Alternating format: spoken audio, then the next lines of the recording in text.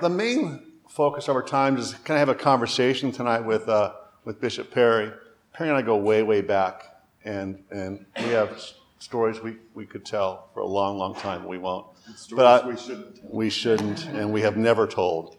But I thought Perry touches a lot of different corners of what's happening, not only in the Brother in Christ Church, but other churches around. And thought we need to hear from him. I think he connects with a lot of you at different points. Kind of what he's sensing and seeing happening in the church, and then give us a time to kind of question and answer and push back and talk with him and interact together. So Perry, thanks for clearing space and being part of this tonight. So turn it over to you. Thanks, Perry. Thanks.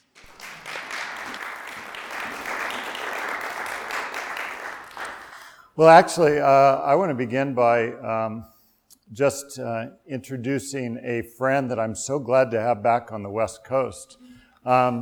Allie Shue, were you at our first gathering in my backyard? That was the only other one I've been to. Okay.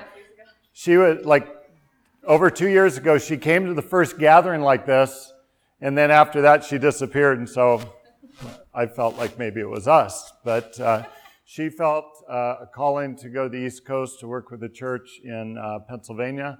God has brought her back to us. And that's really what we're all about, is encouraging and spawning what God is doing in people's lives. So I wanted to have Allie come and just share a little bit about this portion of God's journey in her life, and just tell us a little bit about what God's doing in your life right now. So come on up. This is Allie Shue. Thank you. It's a very inclusive space. I like that.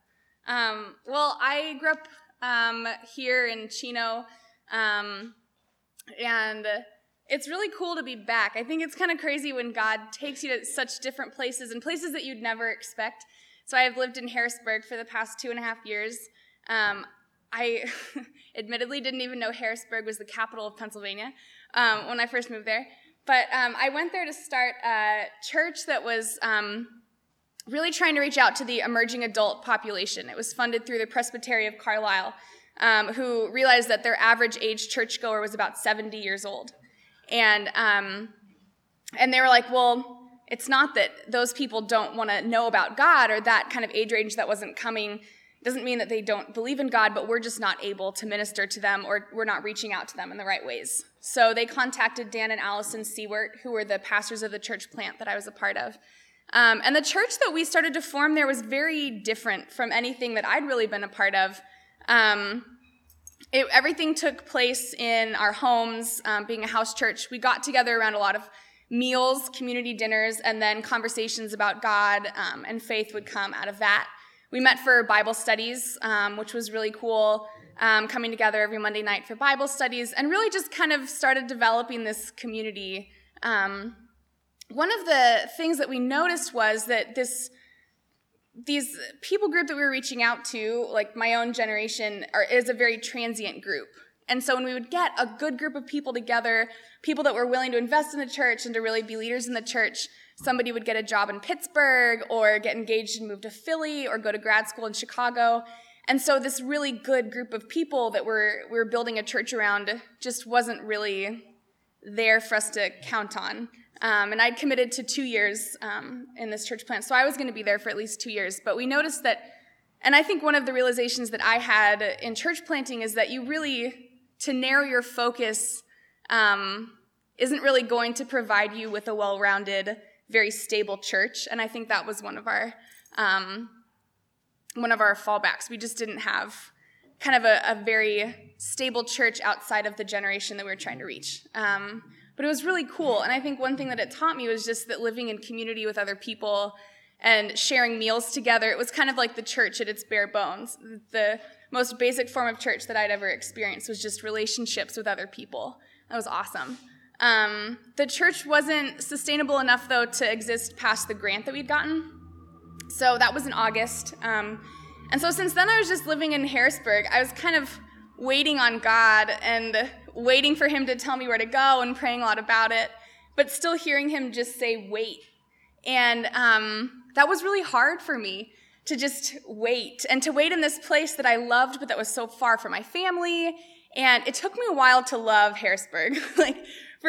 Pennsylvanians are great, and they're so loyal, and the deepest friendships I have are with people that I've met there. But it takes them a while to get to know you and to really kind of build trust with you. And because it takes them so long to build trust, the friendships that you have with them are like so solid. But it just took a while. And so, but I really grew to love Harrisburg. 2.5 years in, I was like, wow, I could be here forever. It's that great. So along the way, this was in October, I was mugged walking home from church. It's a little background about Harrisburg. It's a really desolate kind of city right now financially. They're a bankrupt city. We don't really have money to clear the streets after snowfalls, so harsh weather really throws us in a tizzy. So it's an interesting place, and because of that, there's a lot of crimes like muggings. I live in Midtown Harrisburg, and they were known as the Midtown Muggings because there were so many. So this really cool community that formed in Harrisburg, a lot of it because the rent was so cheap. So you'd have a lot of artists move in, really cool creative community, but that existed along with a lot of violence and mugging. So I was mugged at gunpoint walking home from church at 11:45 in the morning, and I was walking with a friend of mine. It was crazy because it was in the daytime. The men were caught, and I actually went to one of their hearings and testified at that. But it was along this way that I think the waiting was really put to the test, because my dad was like, okay, do you think it's time to come home? Are you going to come to California? And I was like, no, I feel like God is just telling me to wait. I can't come back yet. It's not time yet. And he was like, don't you think the mugging was God telling you to come home? And I was like, no, I really think I'm supposed to wait this out. And again, continuing to pray, because it's that feeling that there's something that you're supposed to do, but you just don't know what it is yet. There's something really close, and you can almost touch it, but you just don't know what it is. And so God's just wait. And then I got this phone call from a friend of mine who's the director at Center for Student Missions in Los Angeles. And I'd worked for CSM 4 years ago as one of their summer seasonal staff, and CSM pairs churches and youth groups that want to serve in urban environments with different nonprofits that already exist in those cities that need volunteers. So they set up the schedules, they provide a host to go out with the groups to serve at all these nonprofits that in LA range from the LA Food Bank, Midnight Mission, LA Mission, and then different Salvation Army after-school programs, so Salvation Army South LA and Salvation Army Compton. So we connect the groups together and then go out with them and help navigate the city and everything. So as a host 4 years ago, I loved it, and it kind of changed my world in a lot of ways and opened my eyes to urban ministry and really started to grow that in my heart. And I was also a part of the Bay Area Urban Project with InterVarsity Christian Fellowship, and went to Oakland and served there for a summer. And those experiences, God was just doing something in me. He was stirring this desire to live in the city and to just minister to people through relationships, going back to that basic idea of church, and that it's just having dinner with people.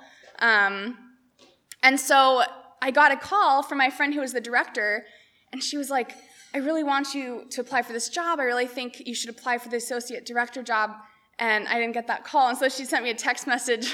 I just was not by my phone. And so she sent me an email, and I finally got that email, and I was like, whoa, okay, I'll do it. Really out of faithfulness to her. I loved Harrisburg. Like I said, I was ready to stay there. But after applying for this job, about a week later, I found out that I got the job. And it was really God had given me the green light. He was like, okay, now go. And it was crazy. It's you can't always plan for these things, and I didn't. So there's still a lot of my stuff that's in Harrisburg,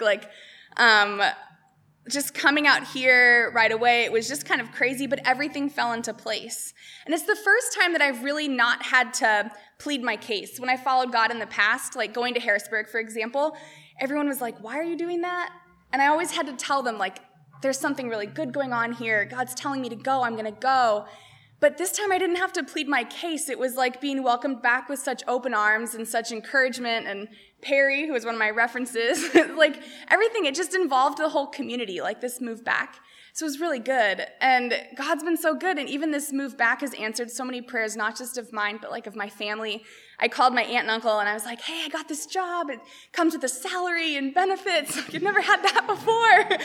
And my aunt was like, I've been praying that you'd have health benefits by June. And it was just so cool. And it answered, I think, my deepest prayer before I even left for Harrisburg was that I'd be able to come back before my grandfather passed away. He's like my favorite person on earth. I love my grandpa. And he's not doing too well, and he's continued to get worse. But I was like, God, I just don't want to get the call in Pennsylvania that he's died. Like, I just want to make it back in time. And he and I, every time I'd visit him for a holiday or something, we'd always cry when we'd say goodbye because we didn't know, like, the next time we'd see each other. And I'd forgotten about that prayer. I'd forgotten that I prayed it. And then as I was moving back, I was like, wow, God remembered my prayer 2.5 years ago. Like, this kind of impossible prayer, like he's brought me back before my grandfather's passed away. Like, it's just crazy. All the little prayers, like, it's kind of in line with where God's been pushing me, but it also along the way answers all of these, like, unsaid desires that I've had. And God has just been so faithful. And what I've learned is that sometimes you just have to step out and do something even though nobody else really understands why. And sometimes you need to step out and do something when everyone's encouraging you to do it. Trusting God and kind of going where he's leading it's kind of a scary experience, but it's just so good. And this journey back has just been so good. The welcome back has been incredible. So that's what God's been doing in my life.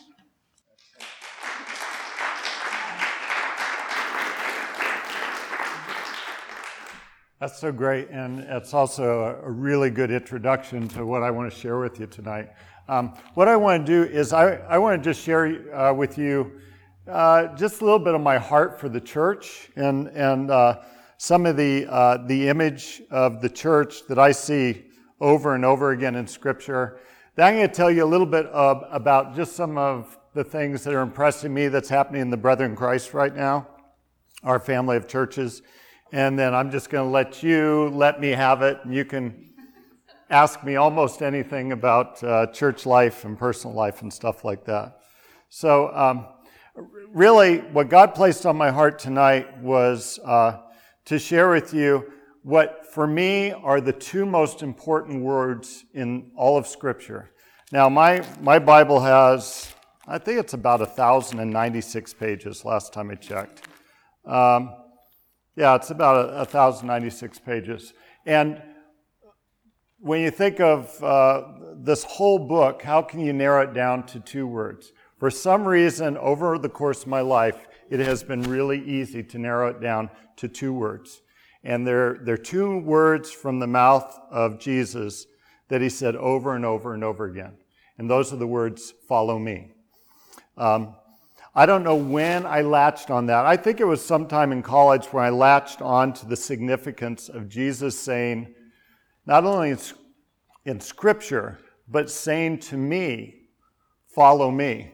And I just love your story because it's just it's so meandering and it's so random the way you've gone. And the way you've worked really hard to listen to Christ saying to you, follow me. However, as a father, I would have also said that maybe at that point when you got held up, that, maybe you should have listened to Dan instead of God. So for me, and really at the essence and the heart of the Brethren in Christ, our family of churches, is really this whole concept of what does it mean to literally put Jesus at the center of our lives and follow him wherever he takes us. And there's if I could just have any of you just stand up and tell about your lives, you would just talk about these winding paths and these roadblocks and these rabbit trails that have gone into making your life what it is and bringing you to where you are right now. It gets really frustrating. It gets absolutely crazy sometimes.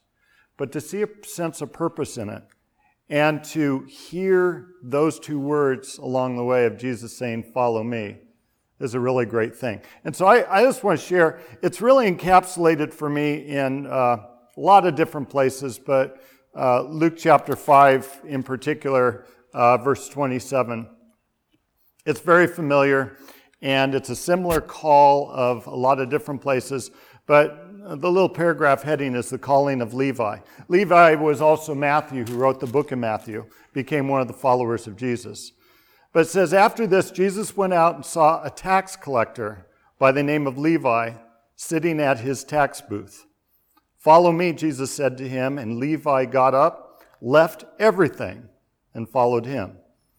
Then Levi held a great banquet for Jesus at his house, and a large crowd of tax collectors and others were eating with them. But the Pharisees and the teachers of the law who belonged to their sect complained to his disciples, "Why do you eat and drink with tax collectors and sinners?" Jesus answered them, "It's not the healthy who need a doctor, but the sick. I've not come to call the righteous, but sinners to repentance." I love so much of the imagery of this, the calling of Levi or the calling of Matthew. If you want to go home, there's a great picture by Rembrandt called The Calling of St. Matthew. And you could Google that up and just look at it when you get home. It's a great visual. I should have had it, but I don't. But I just want you to see just a few things here that I think make this a great story, but also really make this a great image of the church. And the first is that Jesus calls everyone. It's not just a select few. It's not just kind of those people who want to go to seminary that Jesus calls, but Jesus takes the most random person, a tax collector sitting at a booth, employed by Rome, the villainous oppressors of the Jewish people, and he says, "Yeah, you. I want you to be a part of my team." And one of the problems, or one of the things that I get frustrated with in the church, and even Brethren in Christ churches, is this tendency to think that the church is just for people like me.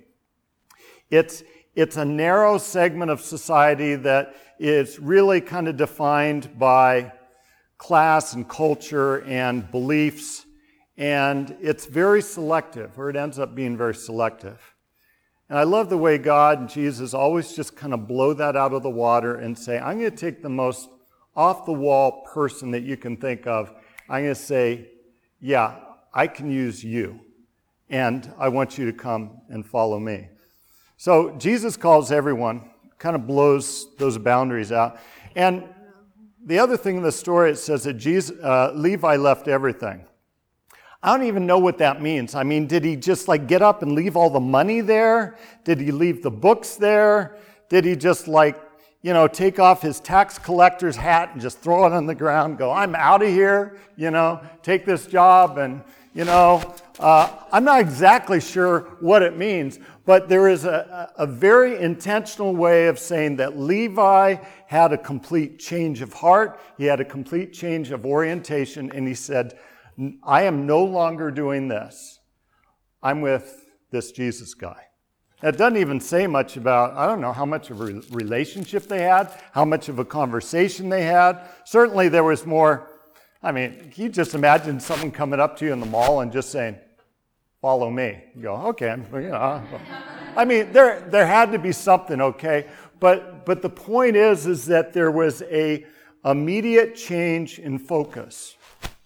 I think it's a call to us. It's a call to the church, that the church is a call to change our orientation from the things of the world to a person, the person of Jesus Christ. That's the call of Jesus on our lives. Another thing I see here is that all of this resulted in a big party. Levi threw a big party of celebration for Jesus and invited all of his rapscallion friends, and the nearest I can get to this, I know it's hard to believe, but I'm not a big party goer, so I know you look at me, you say, Bishop's a party animal. I appreciate that, but I'm really not. But I did get invited to a birthday party across the street a number of weeks ago, and I knew it was going to be one of those kinds of parties because I know my neighbors. And I've seen from afar, from my window, Marta, come, look at the people that are going over there. And we peek out and like, well, I got invited to one of those parties. I'm like going, oh, I didn't really know what it was going to be. Well, no, I knew what it was going to be like. I just didn't know how it was going to fit in. Went over. It's a great celebration. The rock band was in the living room. The bud was on tap, and everything was going around. Then the circle formed, and they were throwing back, I think they call them shots. I'm not sure. It's when they bring... I was off by the fireplace, standing in the corner, my sparkling water, and stuff. But it was a party for people that I usually don't hang out with. And I just think, how amazing that Levi threw the only kind of party he knew how to throw and invited his network of friends. And he said, Jesus, I want you to be a part of this. I mean, now, I don't know if that's a good image of the church or not. But anytime you have Jesus at the center of some kind of gathering, you have to take it seriously and say, what is God saying to us as the people of God? What are the kind of people that God reaches out to? How inclusive is God of people who need Him? I had a good time at the party. It went a lot later than I stayed, but I had to kind of get this picture of Jesus kind of mingling with the people that were there and engaging people and even having a good time. I don't think Jesus threw back shots, but I don't know. Don't think so. The other thing I want you to say, and I've already mentioned this, is that Jesus is at the center of this. The party was for Jesus. And it says, Levi held a great banquet for Jesus at his house. A large crowd of tax collectors and others were eating with them. And so one of the things that we're going to do tonight is, following our time, we're going to have communion together. Not a quiet, solemn, self-flagellating, No, we want to celebrate. This is what I want to say. We want to celebrate Jesus at the center of who we are and what we're about. And lots of times, part of our problem in our church experience is we just do this once in a while. It's kind of like Jesus said, do this in remembrance of me, and we forget to do it. We do it like every quarter or something like that. I think it's okay to do it on a more regular basis, not make it so serious, and just make it a celebration of us as brothers and sisters in Christ. That's a good thing. Well, anyway, this is kind of a party, and this represents Jesus being at the center of it. And I really think that that's a main part of what Jesus calls us to. Is Jesus wants to be the center of our affections, the center of our worlds, the center of our parties, the center of our worship. And He wants to be that towards which we are all drawn increasingly every single day of our lives. This really is a core thinking, a core part of what it means to be brothers and sisters in Christ, is Jesus at the center of our lives. Well, and then the last thing I want to mention from this story is that, and it's obvious, Jesus welcomed sinners and people, He said, that were sick to experience new life in Him, to be with Him, to gather around Him. Now, I want to say something about this, is that lots of time these days, a passage like this is used to say that Jesus is an all-inclusive God, that Jesus just kind of welcomes everybody exactly the way they are, and He just wants everybody to be a part of what Jesus is doing. And to that I would say, I absolutely agree. But here's the caveat, is that Jesus also welcomes and accepts everybody, but He never leaves people the same. He doesn't leave them the same. As a matter of fact, when He's criticized, Actually, if you read it carefully, the Pharisees and the teachers of the law, they went and complained to the disciples, and then it's Jesus responding, which I think Jesus probably overheard. These guys are like, well, we're not going to go to Jesus. He's scary. We're going to talk to his disciples and see if we can convince them, and they'll talk to Jesus. So they get the disciples. They're talking to him, and Jesus says, you know what? Talk to me. Here's the real deal. And Jesus says, it's not the healthy who need a doctor, but the sick. I've not come to call the righteous, but sinners to repentance. And here's what God has revealed to me recently, is that God in Jesus is not just the all-inclusive God that invites everybody in and says, you're just good the way you are. Jesus goes out of his way to say, these people, they're sick, they're unhealthy, they need a doctor, but I've come to call these people, these sinners, to repentance, so that they might have new life in me. In other words, Jesus invites everybody to the party, and Jesus leaves no one the same. And so one of the things that we as brethren in Christ stand for in this day and age is, and it's so hard because it's hard for people to understand that we can accept and invite everybody. But as we invite everybody to come and to experience Jesus Christ, we also need to let them know that if you choose Jesus, he's not going to just leave you the same.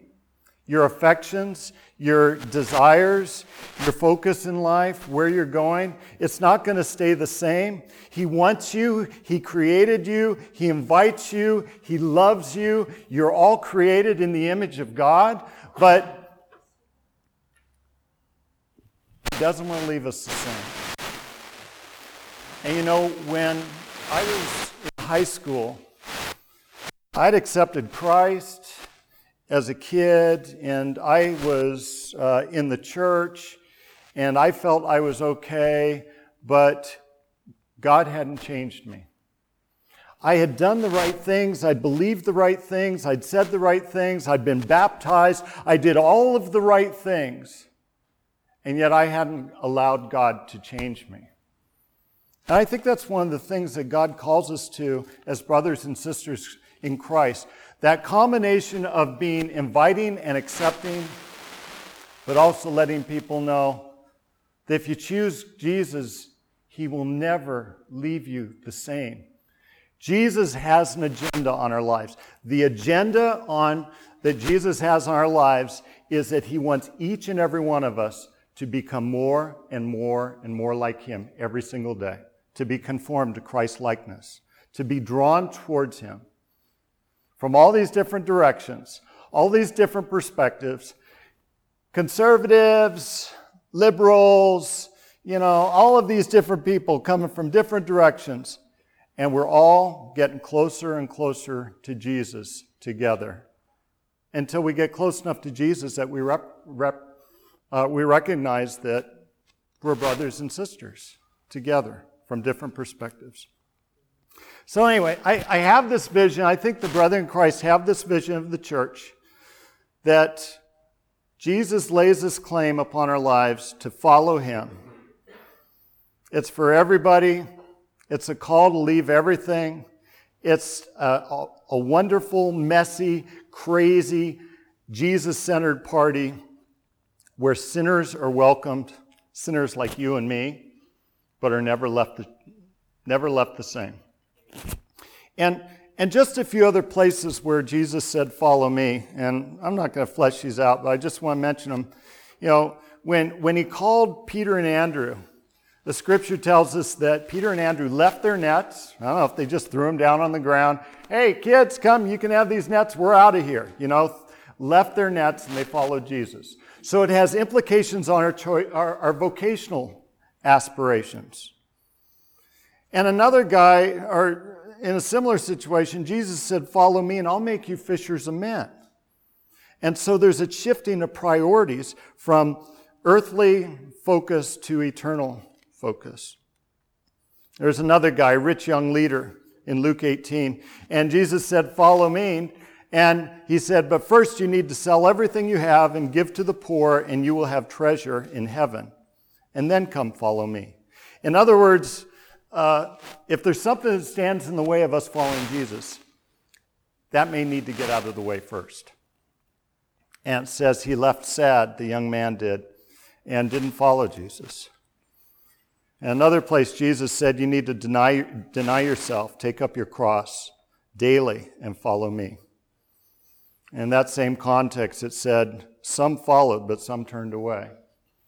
And so one of the things that the Brethren in Christ have always taken very seriously is that the call of Jesus on our lives to follow him is in no way easy. It's in no way just an intellectual assent. It's in no way just getting our theology or our doctrine right. It's a way in which God in Jesus Christ confronts our very being and demands our very lives. If you go all the way back to the Anabaptists of the 16th century and the 17th century, these were people that literally followed Jesus so closely that by the dozens and the hundreds and the thousands, they went to death. They gave their lives because they would rather follow Jesus in everything rather than compromise. So that's a little bit of the heavy, of the serious aspect of the way in which we as brethren in Christ take the church. Yeah, we believe in celebrations like this and leadership training and evangelism and all of that, but at the heart of it, all of that comes forth from our desire to follow Jesus. So I don't know what your two most serious words in the Bible are, but for me, it's really at the heart. It's to follow Jesus. One of our Brethren in Christ core values is that of following Jesus, and it says, we value wholehearted obedience to Jesus Christ through the empowering presence of the Holy Spirit. So in other words, as we get closer and closer to Jesus, we don't just do it as a matter of the will, but we have the Helper, we have the Holy Spirit who walks alongside of us, who is inside of us, and who draws us towards Christ-likeness so that we might be empowered by the Holy Spirit, we might be able to minister in strength, and our lives might evidence those wonderful fruit of the Spirit: love, joy, peace, patience, kindness, goodness, faithfulness, self-control. There's one other in there what is it? Gentleness. See, that's why I forget that, because my wife says that's what I need to work on. So, selective hearing. Gentleness. Those are the fruit of what it means to become like Jesus. And so that's just a little bit of an overview of my heart of this family of believers called the Brethren in Christ. And you may say, it's good I came here tonight because I am out of here. That's nowhere near where I am. But if God has impacted your heart with this sense of how important it is to follow Jesus in everything, maybe you're in the right family. And so I just want to take a few minutes before you ask me questions to just share just some of the ways in which we as a family of churches across the U.S. are trying to do this. And again, these are just some of the things that are new and impacted me recently. First of all, in the whole area of leadership, the church got together and last year it was time to appoint a new national leader. And it was just really remarkable to see how prayerfully and how thoroughly this was done. At the end of this process, a leader was identified by the name of Alan Robinson. And so Alan, he's from Ireland. He was a pastor back east in Carlisle, Pennsylvania. But I just want you to know that I am so encouraged to work alongside this guy. First of all, he's fun and he's funny. Top two leadership characteristics for me.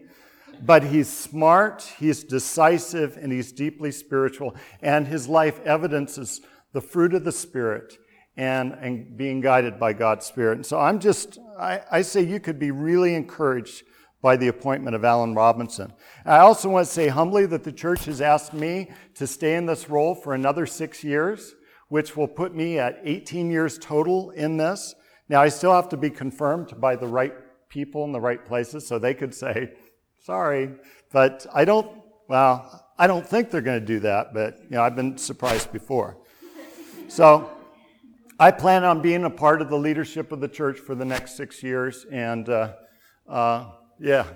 being Jeff's boss. So that's the cross I must bear. One of the things we did in the last year is that we, as the Brethren in Christ, we really emphasized the community of believers. And so through a lot of groups, a lot of focus groups, we just went out to churches and to pastors, and we just said, as leaders, we said, tell us what we need to do better. Because we as a church, we are not top down. You will do this, you will like it, and get in line. We're a community. In my role as bishop, I am a servant of the church.